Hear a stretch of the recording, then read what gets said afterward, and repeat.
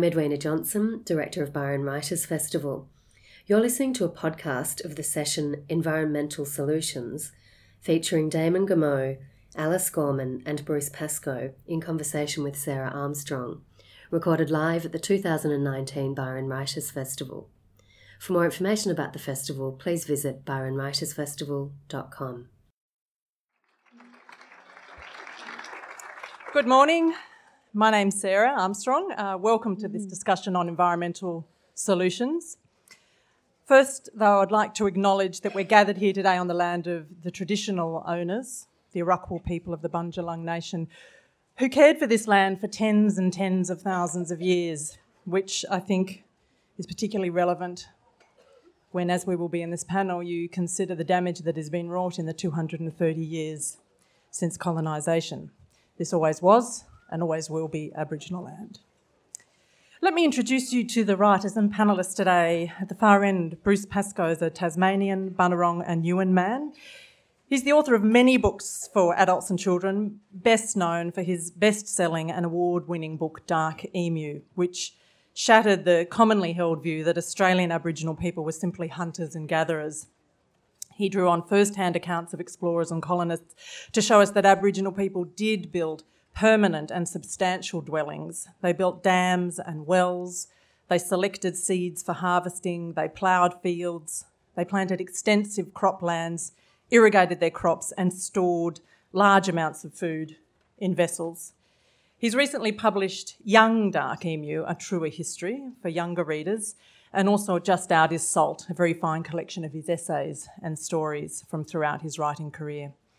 Bruce lives on the south coast of New South Wales, where he farms native plants grown by Aboriginal people in pre-colonial times, and he encourages us to look to the Aboriginal culture's millennia of agricultural wisdom to reduce our contribution to global warming and to cope with climate changes ahead. In the middle, let's clap him.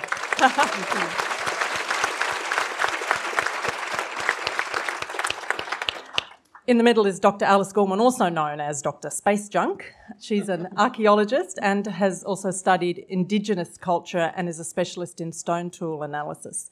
She's worked in Indigenous heritage management, providing advice for the mining industry, governments and native title groups. She's also an internationally recognised leader in the emerging field of space archaeology, which essentially is the study of all the junk that's hurtling through space, junk left behind by humans. Apparently there are 23,000 bits of junk larger than 10 centimetres out there. She recently wrote a book, Dr. Space Junk versus the Universe, Archaeology and the Future, which has the light touch you might expect from the title, but it's also a poetic, entertaining journey into humankind's history in space. So please welcome Dr. Alice Gorman. Thank you.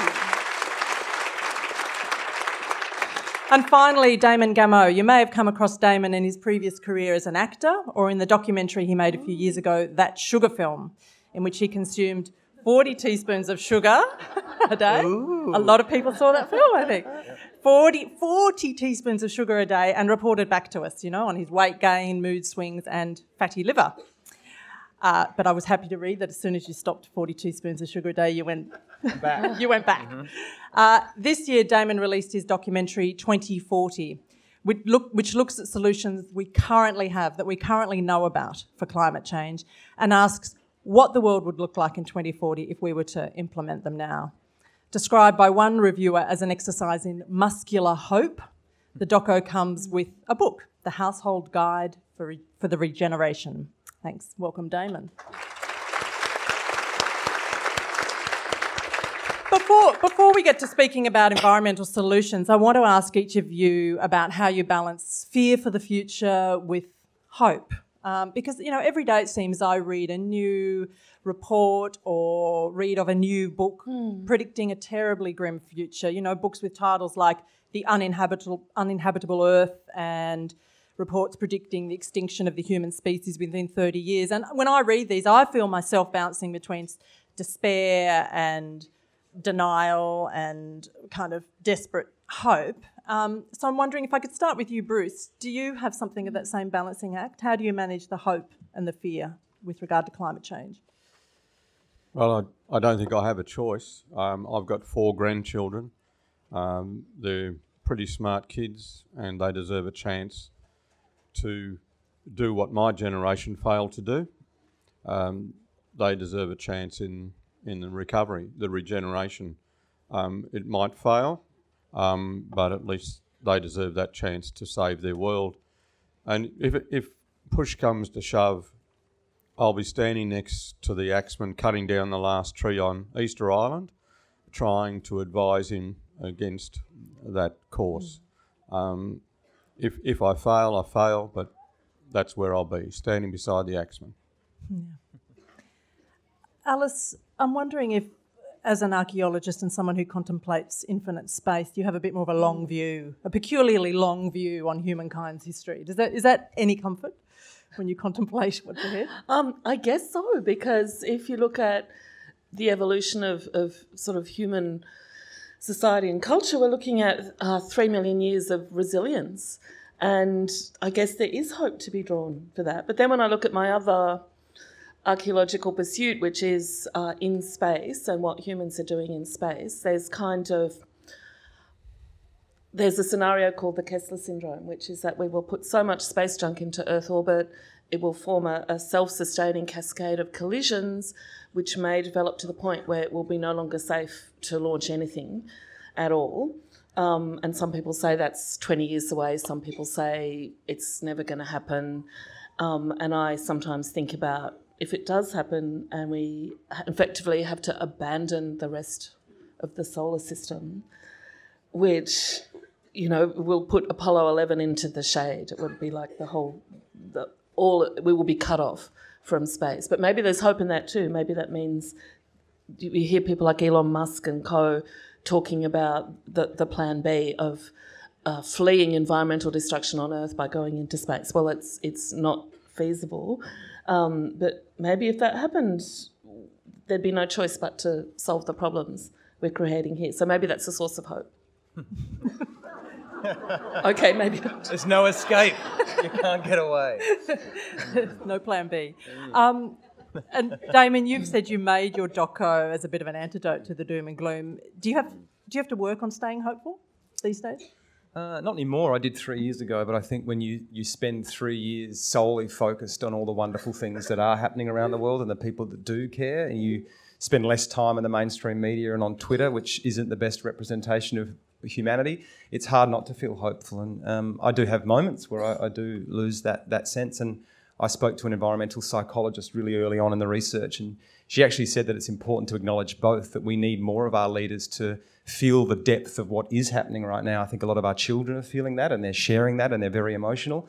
We need more of our leaders to acknowledge that. And when you do that, it frees up the space for you to create that room for the focus on solutions and moving forward. And in terms of a narrative, and this is why I made the film, is that she said that when we do constantly receive information with fear and dread and overwhelm, it does activate this part of our brain that shuts down the part where we think creatively and problem solve. So there is a wide sense of paralysis going on because that's all we're hearing. So I think it's important that we balance that with a message of hope and optimism. And you know, that any psychological textbook will tell you that. It's the work of Viktor Frankl, Man's Search for Meaning, that we need the idea of a better future or hope as a great way to motivate us as humans.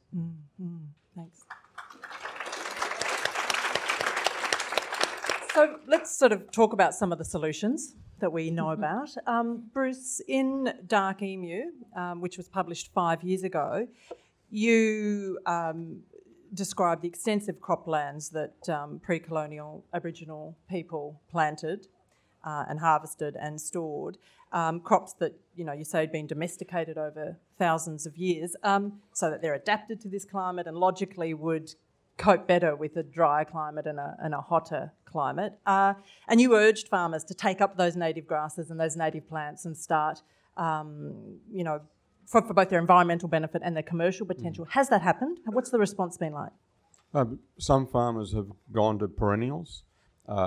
Those marginal farms that have been flogged to death by sheep and over ploughing, some farmers have decided to go back to perennial grasses. The yield per acre is nowhere near that of wheat and the crops that they replace, but you need no chemicals at all. You don't put fertiliser on, you don't put extra water.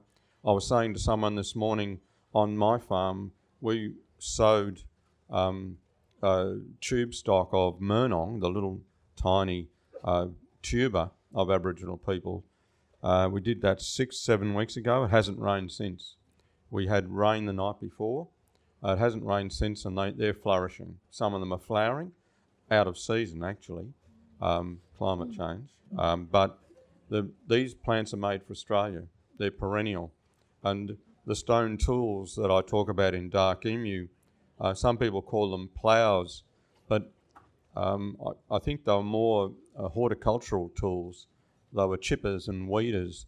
Aboriginal people were getting rid of the plants they didn't want amongst their crops, mostly eucalypt seedlings and wattle seedlings, to leave the land open for their food crops, the tubers. They're perennial. You don't need to disturb them other than to lift them, harvest them, and then press them back into the ground. These are truly perennial crops. And the agricultural tools our people used were not to deep till like European farmers wanted to do and still do. I see the soil blowing away in south coast of New South Wales today. I don't know how you can stand by as a farmer and watch, in some places, 13 metres of topsoil disappear and still call yourself a farmer. We have to change our methods. So these perennial grasses you're talking about, I mean, of course, a perennial crop will sequester more carbon because it's ongoing rather than annual. So are they growing these for their livestock or for the seed? And which sort of grasses specifically are you talking about? Both. You can stock. We've proved this ourselves by opening up a gate, knowing that the kangaroo grass is in the far corner of that paddock, and horses will go through the gate and they'll gallop to the kangaroo grass. They favour it. It's so nutritious. That's what they want to eat. And so I've completely destocked my place because I don't want the seed eaten. Kangaroos, strangely enough, eat kangaroo grass. Because of its nutritional qualities, and we will learn that the flour that you can make from kangaroo grass is not only highly nutritious and a perennial crop to save the earth from moisture destruction and the depletion of value in the soil, they're also beautiful. If you cook with kangaroo grass flour, or panicum flour for that matter, or weeping grass flour, you'll smell it from 300 metres away. It is beautiful. And it is a food that's good for us. It has a probiotic element to it, which is good for our gut. It's good for the soil. And it's good for the economy because it means that farmers don't have to rely on chemicals. They don't need to try and encourage the earth with chemicals. They can let the plants of the earth do it themselves because they do love to interact. They're used to interacting. Yeah. Aboriginal people have been here for 120,000 years. I don't know how long it took to get to the stage of agricultural economy that the explorers, so-called explorers, saw, but I guess it began very early because of the age of those tools. Some of the tools that you need for agriculture are 65,000 years old. So presumably it began long before then. And this is the oldest agriculture on Earth. Is there anything you want to say to this, Alice? Because I know stone tools are something you've worked a lot on. Well, as an archaeologist, that was kind of my area of specialisation, I guess you could say. And something that I've often thought in Australian archaeology is that a lot of the stories we tell about stone tools, which are the most durable and most common trace of the Aboriginal occupation of this continent that we have, like we often tell really boring stories about them. And this is the kind of stuff where this is not a boring story.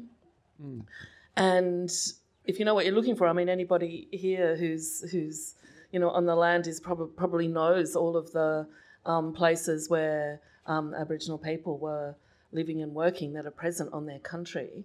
And I think, in fact, we were talking about this earlier, like there's a lot of old school farmers who carefully protect and preserve those places, even though they might, if you talk to them, they might be quite racist people, but somehow they still, despite that, they care for and create Aboriginal sites on their land. And I think connecting those two stories, connecting those the two halves of those stories to contemporary land use and contemporary land management is perhaps the most powerful story we can tell from these stone tools. Our museums are still fascinated by spears and boomerangs and clubs because of, museums have been the repository of things collected by men who are interested in the warlike nature of peoples. I'm just bored with spears, seriously. Well, I think the world should be bored with spears. I mean, Syria, those children don't deserve to be bombed 3 or 4 times in their lifetime before they're 5. We need to get over this fascination with war, and we need to look at in Aboriginal archaeology, it would be wise of this country to look at the horticultural tools of our people. And, we see stone implements and wooden implements. We don't even know what they're for yet because so little work has been done on working out what they were for. But it's clearly they're not weapons. We need to look at the women's digging stick and revere it as a horticultural tool. And we need to the world needs to get over this fascination with war. We need to get on with looking after the earth.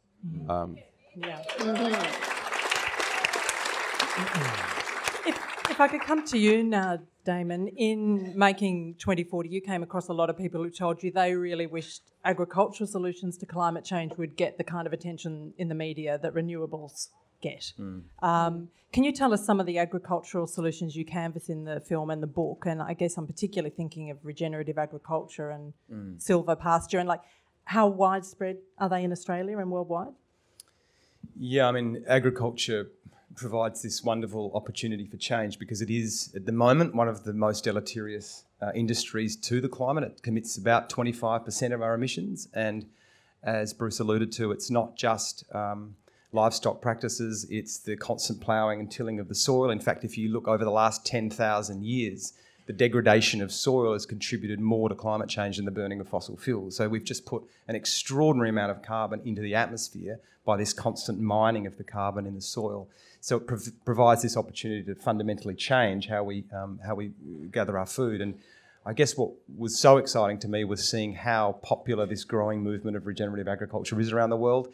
In a lot of ways, Australia is an epicentre for that. Some of our older farmers here, Charles Massey, Cole Seiss, are really world leaders in this field and are travelling around the world teaching more and more farmers. And again, what's fantastic about the opportunity is that those guys are now starting to bring in Aboriginal elders as well to discuss land management practices, and what a wonderful opportunity to bring together traditionally quite conservative farmers with Indigenous leaders to actually start talking about how to repair the land again. But the statistics are quite phenomenal, where obviously we know that we've been letting the carbon out of the atmosphere, but once you pull that carbon back into the atmosphere, not only do you get an incredible improvement of the quality of the food, which is again something that we should be focusing on even if there wasn't a climate problem.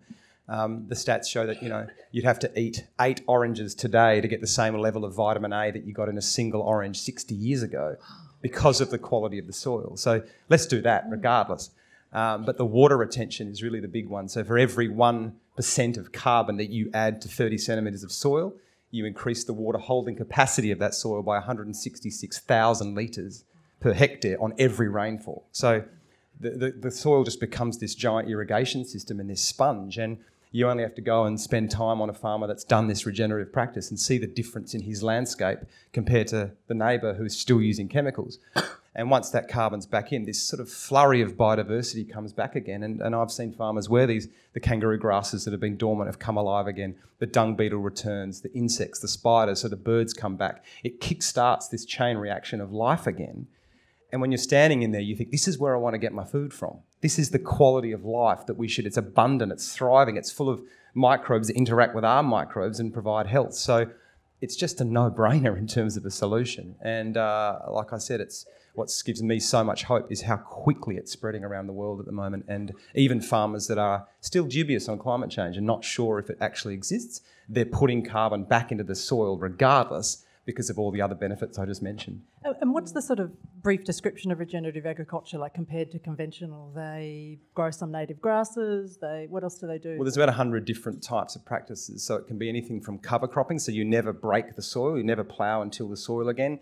Cole Size, for example, uses native grasses on his field and then plants in his crops on top of that, so you're never breaking the soil. It's constantly pulling more and more carbon down and enriching the soil.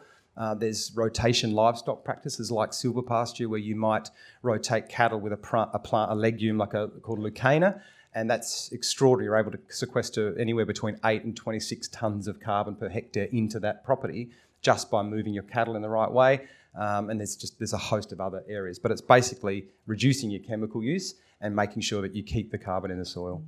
Damon, how does that relate to permaculture, which is something I don't know much about, but it seems there may be some kind of overlap in what you're describing? Similarities. Yeah, and it's a lot of people, often say when they see the film, we were doing this in the 70s, So this has been around for a long time. It's been even longer than that, going way back, hundreds of thousands of years, and it's just now, I guess, hitting the mainstream in a time of crisis and becoming more and more popular. And it's monocultures too that have done the damage. When I talk about Murnong and the kangaroo grass and things like that, really what I'm talking about is a system with the grasses where there might have been 3 or 4 grasses grown together. That's right. All different heights, all different seed maturation times. The same with the Murnongs, the bulbine lilies, the orchids that grew with them. And all in the Western District of Victoria, they all grew through moss. And within weeks of sheep arriving, the moss was dead. And that particular settler said that when he first arrived there, he couldn't walk out in the morning without getting his socks wet. And within weeks of the sheep arriving, it was bald, dry ground. This is a terrible change for one person to witness in such a short time. Yeah. And it's monocultures that we have to avoid. Yeah, and what's interesting there is that if you look at, so 1/3 of our croplands around the world now are used in monocrops to grow food for animals, not even humans. So we're using this incredible amount of land, really where we should be feeding these animals food waste or crop residues or grasses or other things. We just don't need to damage that much land and use that much chemical on the land to grow this extraordinary amount of food for animals instead of us. And the animals damage the soil as well. Again, if they're not used in the right way, but there are different ways emerging to make sure they look after the soil. And Australian animals eating our pastures anyway, kangaroos, emus, wombats, and we're not eating them. We need to, unfortunately for Skippy, we need to eat the kangaroo because they're much gentler on the soil than the stock that we already have. And I mean, you mentioned that in dark emu, it's come up before. It's been, I think Ross Garnaut recommended it in his report for the Rudd government. So why is this not happening? It just seems so logical. Well, look what happened to Ross Garnaut when he did say that. He was pilloried in the press. He was ridiculed, by the anti-science movement. As a country, we need to get over that as well. But it's all there. We just need to apply this knowledge and stop being environmental fascists. Can I just ask you, Damon, about tree planting? Because it seems to me there's been like a little rash of reports recently about, we've always known planting a tree is good for sequestering carbon, but it seems like the understanding is that it's the potential is just mind-boggling. Can you tell us what the latest thinking is on that? Well, I think one of the most extraordinary feats of human ingenuity happened 2 days ago with the people of Ethiopia planted 350 million trees in one day, which it's just extraordinary. And again, we don't hear that in the mainstream press. That should be celebrated. I heard that on Twitter, actually. Yeah. There you go. So look, I think, that trees can play an enormous role, but we need to be careful and not just rush out there and plant trees everywhere and think that's the answer. I think there's an opportunity to plant perennial food trees as well and really change the foods we're eating and move away from these monocrops and these grains that we're eating and so obsessed by. that when you, in certain areas, if you're planting macadamias or chestnuts or avocados, these again are sequestering carbon, more carbon than the annuals, and also preserving the soil and looking after that. So there's wonderful examples of that through Tanzania and other countries now where they're planting just an incredible array of foods, whether it's macadamias or cacao or different types of beans and vegetables, all on really small parcels of land, again, which is what we should be doing. And you go and pick up their soil and it's like powdery snow and it's 10 foot deep, and this is, again, what we need to be aiming towards. So trees is a general term. I think we just need to be careful and be more specific about the regions we're planting, the types of trees we're planting. But there's no doubt that that it can sequester an extraordinary amount of our emissions, and it's already underway. And so low cost and so accessible. Yeah. So yeah. immediately available. Yeah. Alice, you said to me when we spoke earlier that the scale of climatic changes we're talking about these days are actually old news for Aboriginal Australians, and that what can we learn from their past experiences that you've looked into in your work? Well, yeah, I think this is really interesting because, this continent has gone through some really major climatic changes in the past, and we have in the archaeological record the evidence of how people responded to that, like where they chose to live. So basically, in a period called the last glacial maximum, which is about 40 to 20,000 years ago, Australia was incredibly dry, incredibly cold. Vegetation was slow growing, a lot of sort of woody chenopod-like vegetation. The coasts were kind of effectively abandoned as people retreated to fresh water sources. So we kind of have a whole patterned landscape which shows how people managed to survive in a climatically really challenging period. And then we have later on, it gets warmer, there's more rain, the coasts are sort of recolonised, if you like. So I think there's really something to learn there in what you do in Australia, like what happens when climate changes in this particular landscape, and where people live and what they do and what resources are available to them. So I think looking at that record can tell us something about how to respond here in this place, not in some other country, not at some general level, and what we do right here and right now. So I think archaeology can give us some insights into how Australia responds to those changes. I guess it's happening over a much shorter time period, though. Well, not necessarily. No? I mean, yes. So there was like a drought of 20,000 years, but when the sea started to rise again around sort of 7 to 4,000 ish, and so this is what's really, the sea started to rise, and it rose at a pace that radically altered the coast within someone's lifetime. So the amount of land available to them, as that fresh salt water balance changed, what could grow there, what resources you had. So this happened at that kind of speed. So I think there's something to be learnt from that as well. It sounds like fresh water was the key. Yeah, it was, always the key. But lots of technologies, I think you talk about this, Bruce, as well. So there's all kinds of water technologies. Aboriginal people had like kangaroo skins that could be used to store water in cache water, carry it over long distances, so that there were ways of moving between permanent water sources and even temporary water sources using the wells, which then became European explorers and agriculturalists and pastoralists used the same wells, used the same routes, and these were places that could store water over long periods. They had to be maintained though, and I think a lot of them still are. I mean, people are still curating and caring for those wells, but a lot of other ones have sort of been destroyed and filled in and stuff. So I think, there are technologies and ways of surviving that have been continuous that I think we would do well to look at now, to revisit and look at how we can learn from that. Thanks. Damon, you say the most inspiring solution you came across was using seaweed, which is the fastest growing plant on the planet, to sequester carbon from the atmosphere. Can you just tell us how that works and if anyone's doing it on a large scale? Yeah, so the problem is that around 90% of the excess heat from global warming is going to the oceans. So unfortunately, it's wiped out a lot of the kelp species around the world. So Tasmania, for example, has lost 95% of their kelp now. So there are scientists trying to find ways of bringing the cooler nutrient waters from below and upcycling them to the top in the warmer areas, and they're growing these platforms to kickstart the seaweeds again. And what's remarkable about seaweed is that it is the fastest growing organism on the planet. It grows 0.5 metre a day, and it can grow up to 50 metres long. So it's able to sequester a phenomenal amount of carbon out of the atmosphere. And the scientist I met in Massachusetts, his name is Dr. Brian Van Herzen, he started doing these platforms. And they've done one in the Philippines, they've done one in Bali. We've been able to crowdfund the first one off Bruny Island in Tasmania to launch Australia's first one.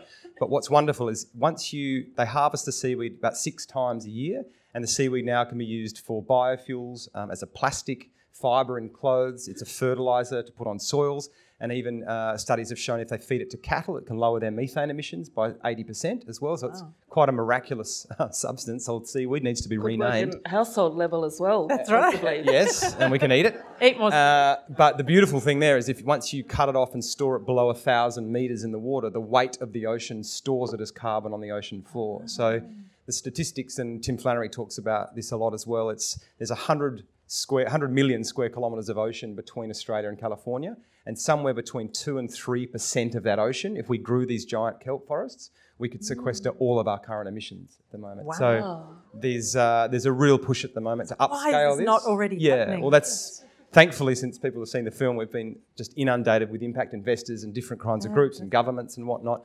Again, I think we need to be careful we don't create like a Google of seaweed, some kind of corporate hierarchy that's going to control all the seaweed in the world. So there's an opportunity here to decentralise our seaweed model and make sure everyone benefits around the world. Yeah.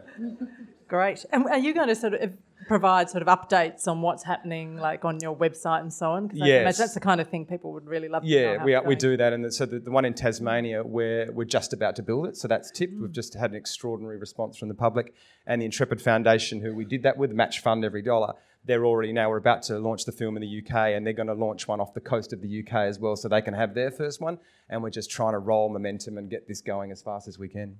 Yeah. Fantastic.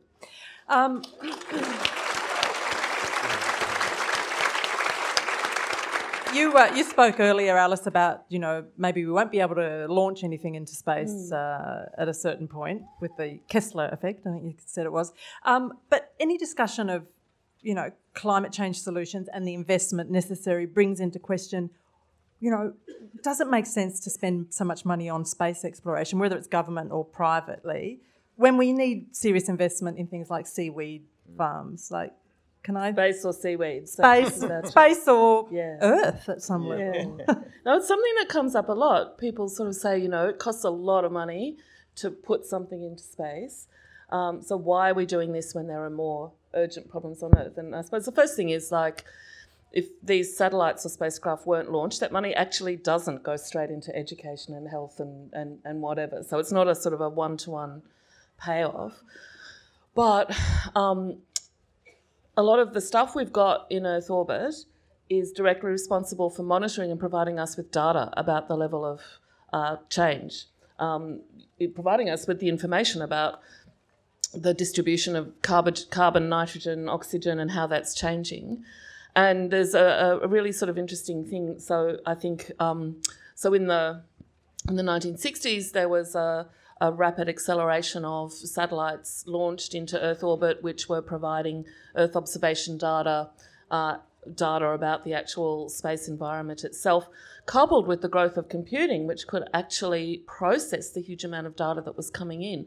And as a result of this, and as a result of those famous images I'm sure everybody knows, the blue marble from the Apollo 1972 mission that showed the whole Earth, and the 1968 Earthrise image, which gave people a sense of the Earth as an entire system. So you put all these factors together and you actually create the circumstances whereby we can recognise this as a global problem and attempt to seek global solutions. So I see space exploration at this point, even though I'm not saying it's without issues, and I'm also uncomfortable with the sort of cults that have built up around private corporations and what they're doing in space. But I think we've got we're creating a problem, but we're also getting solutions from this stuff. And in terms of exploring the deeper solar system, I think this is critical for situating the Earth and what is happening right now within that broader context,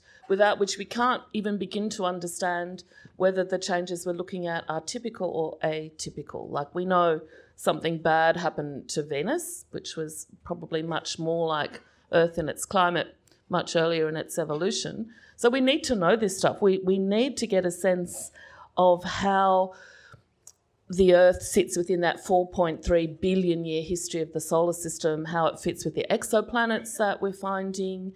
So I think this data is actually quite critical to understanding where we are right now and what we need to do about it. Thanks. Bruce, when I was reading your book, when I was reading Dark Emu, as a permaculturalist myself, I kept thinking, I wonder what they grew here as crops. I wonder what the local people grew here, and I wonder if I could grow some of them. And I'm wondering, are seeds available? Would kangaroo grass grow here? Are seeds available for it? Can we buy yams if we want to grow them ourselves? Do you know that? You can buy some of these seeds, and you can buy tube stock from various nurseries, but the seeds for them exist in the wild. Railway lines, cemeteries, a great place for growth. And they, we should be using those things and growing them in our own gardens. All the material is there for us. We just have to decide to do it, like a lot of things. But we do have to talk about population in a forum like this. We have to try and influence our religions and our economies. Our religions talk about going forth and multiplying, and you shall have dominion over the earth. We need to talk about all the two major religions in the world and how devastating they are for the globe environmentally. We have to talk about the economies, both communism and capitalism, and how devastating they are for the globe.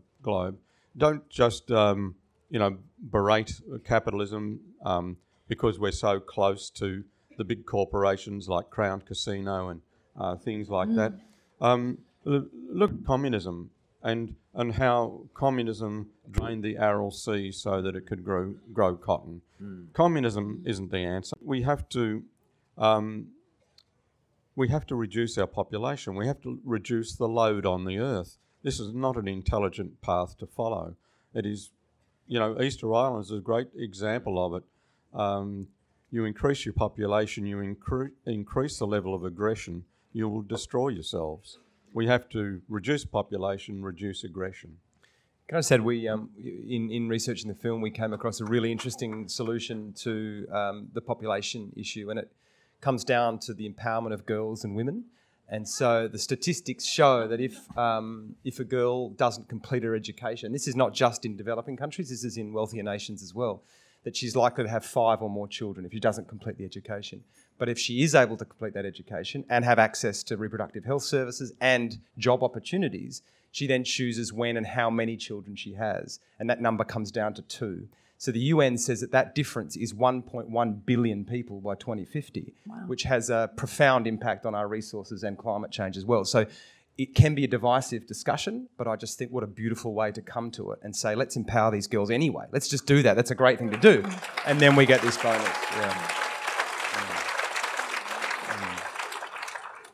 I think this is such a critical issue you've raised, Damon, as well. I was recently at a United Nations meeting about getting more women involved in space and the whole sort of STEM thing as well. And one of the factors that was identified was that young girls want to change the world. They want to make the world a better place. And this ambition is often derided and ridiculed as, some association with beauty pageants or something. And yet it's so powerful and so important.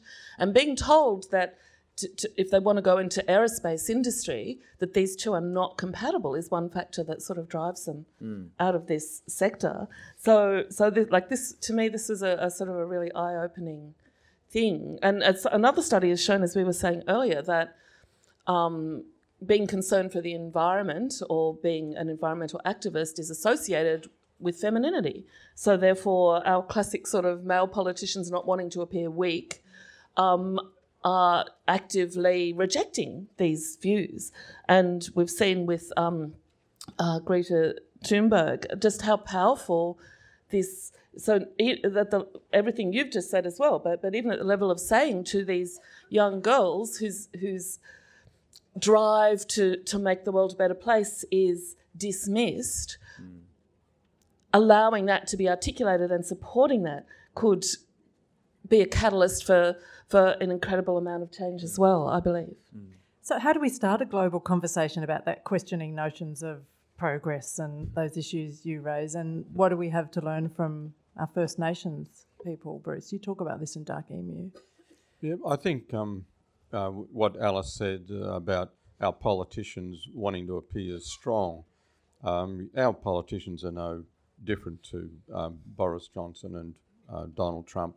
You know, this idea that strength is all, and that any show of sensitivity is a weakness. It's just a fashion at the moment. It's a fashion that's been going on for a couple of thousand years. That a pharaoh wants to erect a great monument to himself and his dog. And then, in order to do that, enslaves a country which he decides is his enemy, and that those people are enslaved to build that monument to that person, and their children are enslaved to finish it, and their children are enslaved to protect it. This is a ridiculous model for human excellence, and we should just reject this system of having strong men.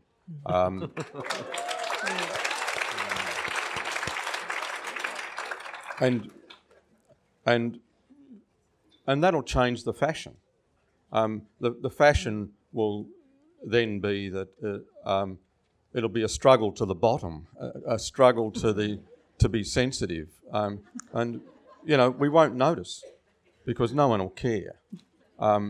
As long as we're really caring for Mother Earth, this is the heart of Aboriginal culture, is that it's Mother Earth that is the centre to everything.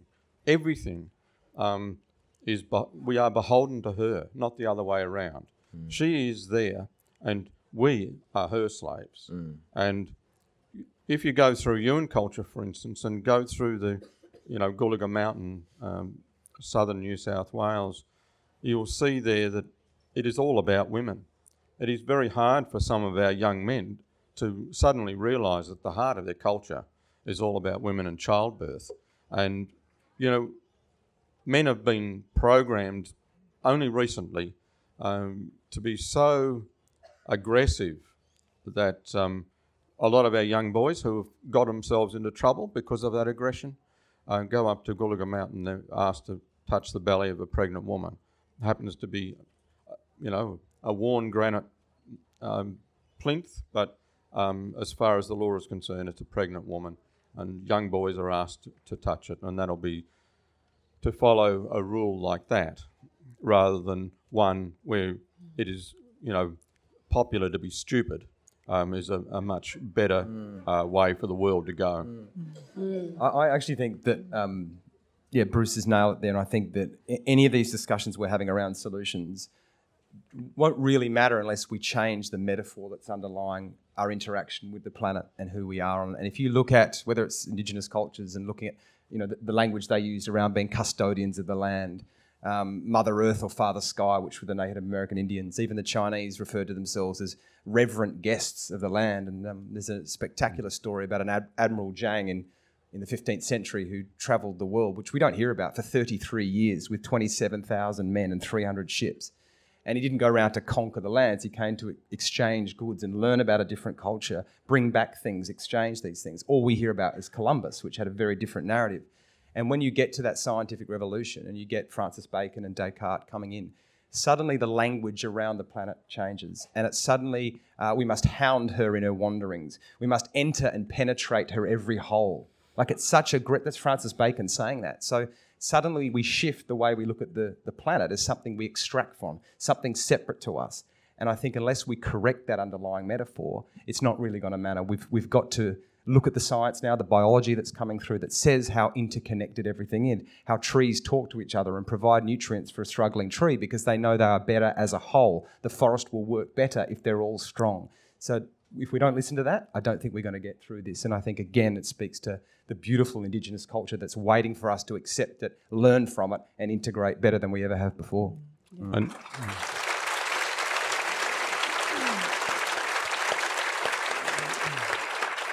I think any discussion on solutions must include a discussion of renewables and where it's at. And, you know, Elon Musk may be sending hundreds of satellites out. He's also spending a lot of money on renewables. So can you just tell us about some of what you discovered, Damon? In particular, could you talk to us about SolShare, the microenergy grids in Bangladesh, and whether they would work here?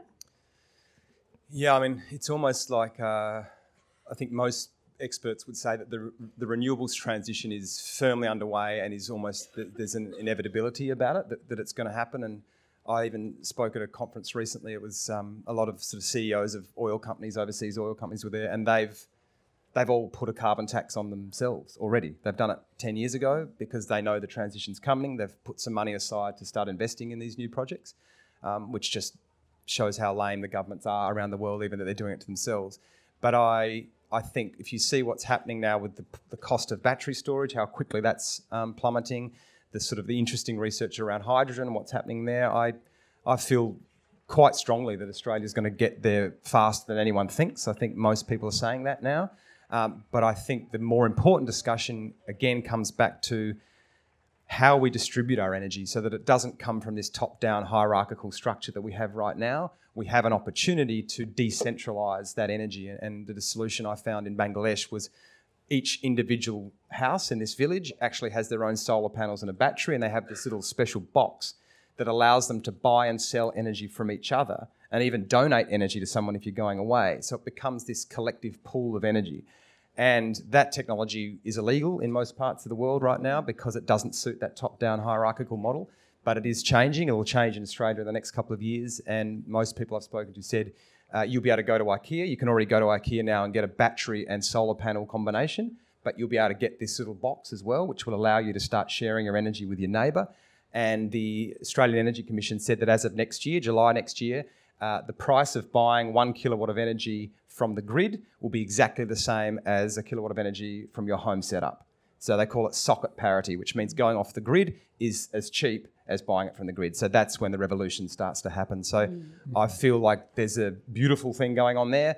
We've got that. Let's now start shifting on to sequestering and talk about regenerative agriculture and these other factors because they need to be given urgent attention. Yeah. And I think that has started, that whole movement started in Australia. And an example of it is in my own town, where the richest man in the town, and he became rich by making glasses to hold beer that held 8 ounces but said on the glass 10 ounces. And that business model should be deplored. I mean, we should be working really hard in private schools where most of our CEOs come from and say, that's not funny. You know, it's not amusing to do that. It's not a good business model. It's corruption. You know, we have to stop knighting people who do things like that. But that man has solar panels on his roof. So he's actually gone against the principles of his own friends and his own government, because he virtually, makes governments. And Australia has voted with their roofs in defiance of the government. We can do this. We can reject the government's view and adopt another model, and we can do it ourselves, even though at the moment it's not completely economically viable to swap from the grid to off the grid, but people are doing it because Australia has a lot of sun, and we of all nations on earth should be using it, and it is sustainable. while the sun's there, of course. This localisation you speak about, Damon, that, you know, the neighbourhood grids, bringing things back to a local level. It seems to me, everyone seems to be saying, you know, that it's really central that for resilience, particularly, you know, as things change. And I think it was in your book, someone said, you know, when things change, stay put and get to know your neighbours. Or was that in your book? I think it was. Not mine, but it's a great line. It's a great line. I'll use it from now on. Okay, great. Yeah. Can you just speak a bit more about that and what's happening on that level and how important it is? Yeah, I mean, I think we sort of did this experiment with centralising government through the 20th century, and that kind of didn't go as well as we'd hoped. And then we switched everything to centralising corporations and that power, and we're seeing how that's going now. So I feel that when we really break down the angst that's going around the world and this sort of return to nationalism and this return to strong men and strong leaders, it's because people are feeling completely disempowered, that their communities no longer make decisions. They're being made by large corporations that are roaming around the world making these decisions about their local community, and that's infuriating people. So I kind of understand to a degree why people are voting for Trump, because he's coming in and saying, I'll protect you, I'm the strong man, let's militarise, let's bring back the nation and make it great again, because people are like, yeah, please do something, because we feel completely helpless. So again, I've tried to reframe climate change as this opportunity. It's a gift, if we look at it that way, to fundamentally change the way we interact with each other, our systems, our corporate structures. We're not going to get through this if we don't do that. And I think we've got an opportunity to put a lot more power at a local level where people care about their community. They're able to make decisions based on their knowledge of that community and what's good for the land and the foods they grow. So the more that we can emphasise shifting money and capital and resources at that local level, I think we're going to see, like nature works, little nodes and cells start to spread out and multiply, and that's how we create a stronger whole. Yeah.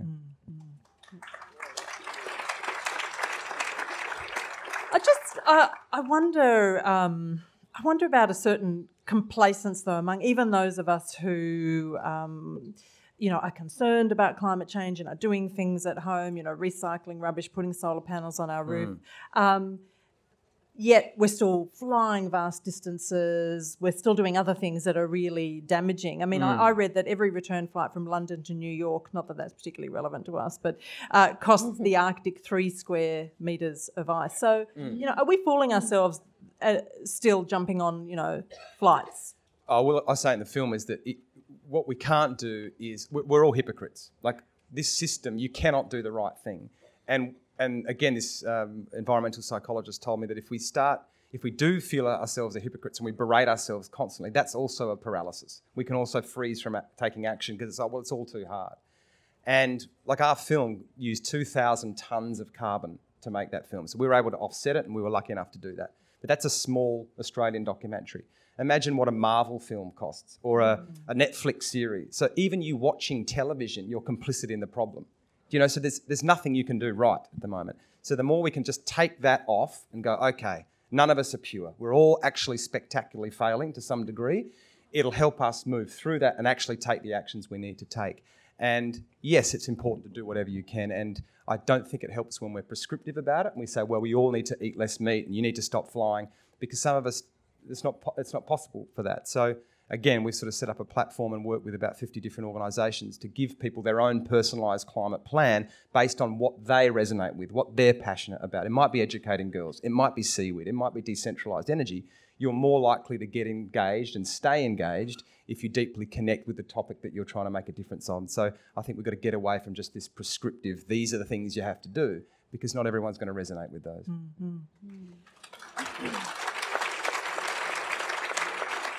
So, as we've been saying, on one hand, the private sector seems to be, you know, way ahead of government in some respects, and then we've got the sort of grassroots activisms, and I'm particularly thinking of the like Greta Thunberg and the school strike Fridays that she started. And would any of you like just to speak to what we're seeing coming through with the young people and activism and what hope that might offer you? I love it. I'll just go quickly. I mean, we interviewed 110 kids from around the world and asking them about. They were little future. kids, weren't they? Like, yeah, and that's for me where the hope lies in the future. And they're so eloquent on this topic. At all the Q&As we've done, they've asked far better questions than any adult, I've got to be honest. They understand what's going on, and they feel this deep frustration at why our leaders aren't doing anything about it. And I actually think we'll look back at this moment in the next 20 or 30 years as quite a pivotal moment in our history and what young Greta Thunberg's doing. And you go back to the abolitionists, 60 years before slavery ended, everyone was telling them to get off the streets, that the idea was utopian, that the economy would never survive without slaves. In fact, if we give up our slaves, another country will have an economic advantage because they'll have the slaves. And look what happened. We look at the suffragettes. You have Grover Cleveland, who was the US president in 1904, saying, no sensible woman wants to vote. And look what happened. Interracial marriage is the same in America. State by state, they implemented it and it reached a tipping point. And it's not going to be easy, but I think we should be incredibly encouraged by what these kids are doing, what Extinction Rebellion's doing. The UK government have declared a climate emergency and attested it to the climate kids. We've got 45 councils in Australia now that have declared a climate emergency. There's a long way to go, but I think we should be encouraged by what is happening and that we might be in the middle of one of the most exciting revolutions in our history. That's so positive. I'll come to you two in a moment if you want to speak to that. But first, Damon, you mentioned Project Drawdown's 15 top solutions. I notice in that it's like activism is not actually one of the solutions. Yeah, and neither's actually what they did is neither's world peace, because they actually did a stat that if every army stood down around the world, that would be the number one solution to global warming. All the resources and the uses and the fossil fuels required to have these armies in play, if they disappeared, no problems. Do either of you? I think we could do well to listen to 8-year-old children. 8 or 9-year-old kids are totally fair. They're still at that age where they see things in, we call it black and white terms, but that demeans it. I talk to a lot of kids and you say there's 100 sandwiches and 100 apples and 100 people, how do you divide them? The 8-year-old goes, everyone gets a sandwich and an apple. And the 17-year-old says, who grew the apples? It's that change in mentality from total fairness. You say to the 8-year-old and 9-year-old, and I've done it, there's a sick child on Nauru. His father was a terrorist. What do you do? And the 8-year-old says, well, you've got to bring the child to Australia. You've got to make the child well. And we need that kind of mentality in our world. We need to honour it. I think that we should try and experiment in this country and getting an 8-year-old girl as Prime Minister.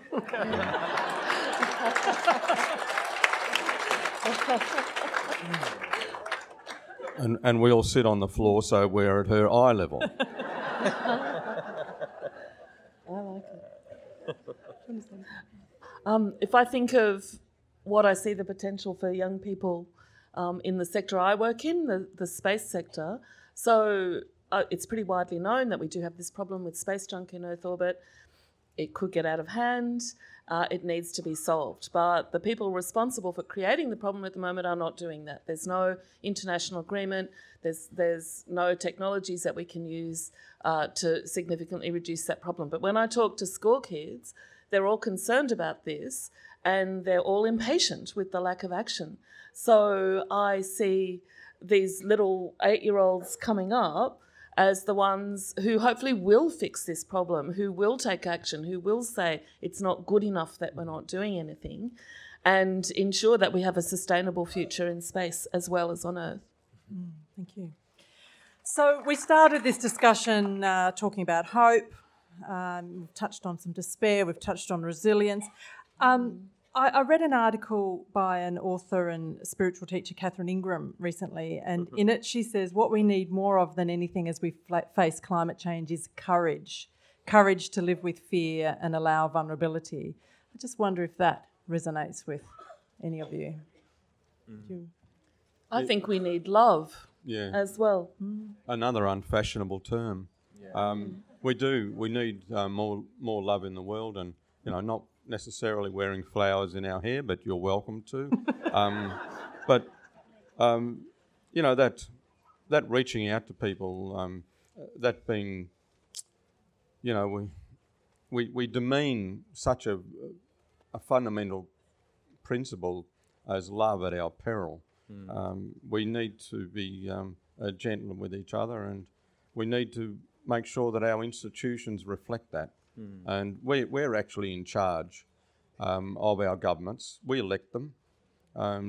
We can make them do our bidding by being organised, and we cannot become despairing, because despairing results in inaction. Everyone has said it today, that we need to, even though we have fear in our hearts, we have to be courageous, and we have to keep working, and if the worst happens, at least we've had a go on behalf of our children and our grandchildren.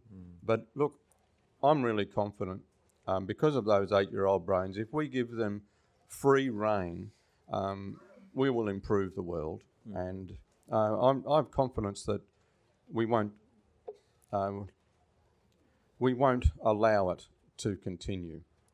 Like Damon said, there's evidence that people are striving for the solutions, and I remember seeing the bull kelp in Bass Strait, and I've seen the difference now. But I'm looking forward to seeing it grow again. Alice, do you want to speak to that at all, the notions of courage or love? There's a poem that was the first poem sent into space in 1969, and the last stanza was inscribed on the instrument panel of the satellite. And I'm trying to think if I can remember it. It's the idea that the gods humans have been at the mercy of the gods for all of this time, and now humans are going into space. It's their turn to decide how they're going to deal with this. And the poem says, and now we come to take our place, and aim to repay the goods you gave, and warm with human love the chill of space. So that's the message I want to go out on.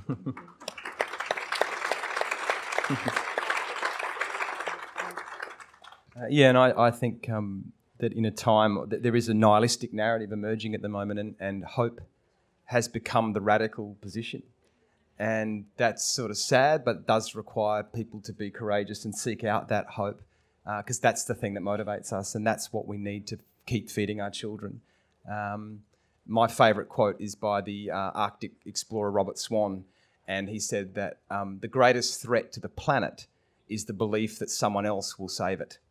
And take that and do with it what you will. Yeah. Thank you. These three writers will be signing books in the book tent now, so please come over if you'd like your book to be signed. So Damon Gameau's book is 2040, A Handbook to the Regeneration, which goes with his film. Alice Gorman's is Dr. Space Junk versus the Universe, Archaeology and the Future.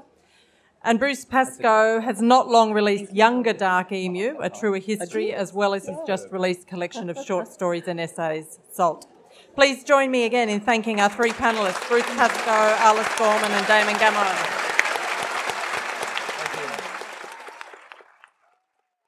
I hope you've enjoyed listening to this podcast. This session was recorded live as part of Byron Writers Festival 2019.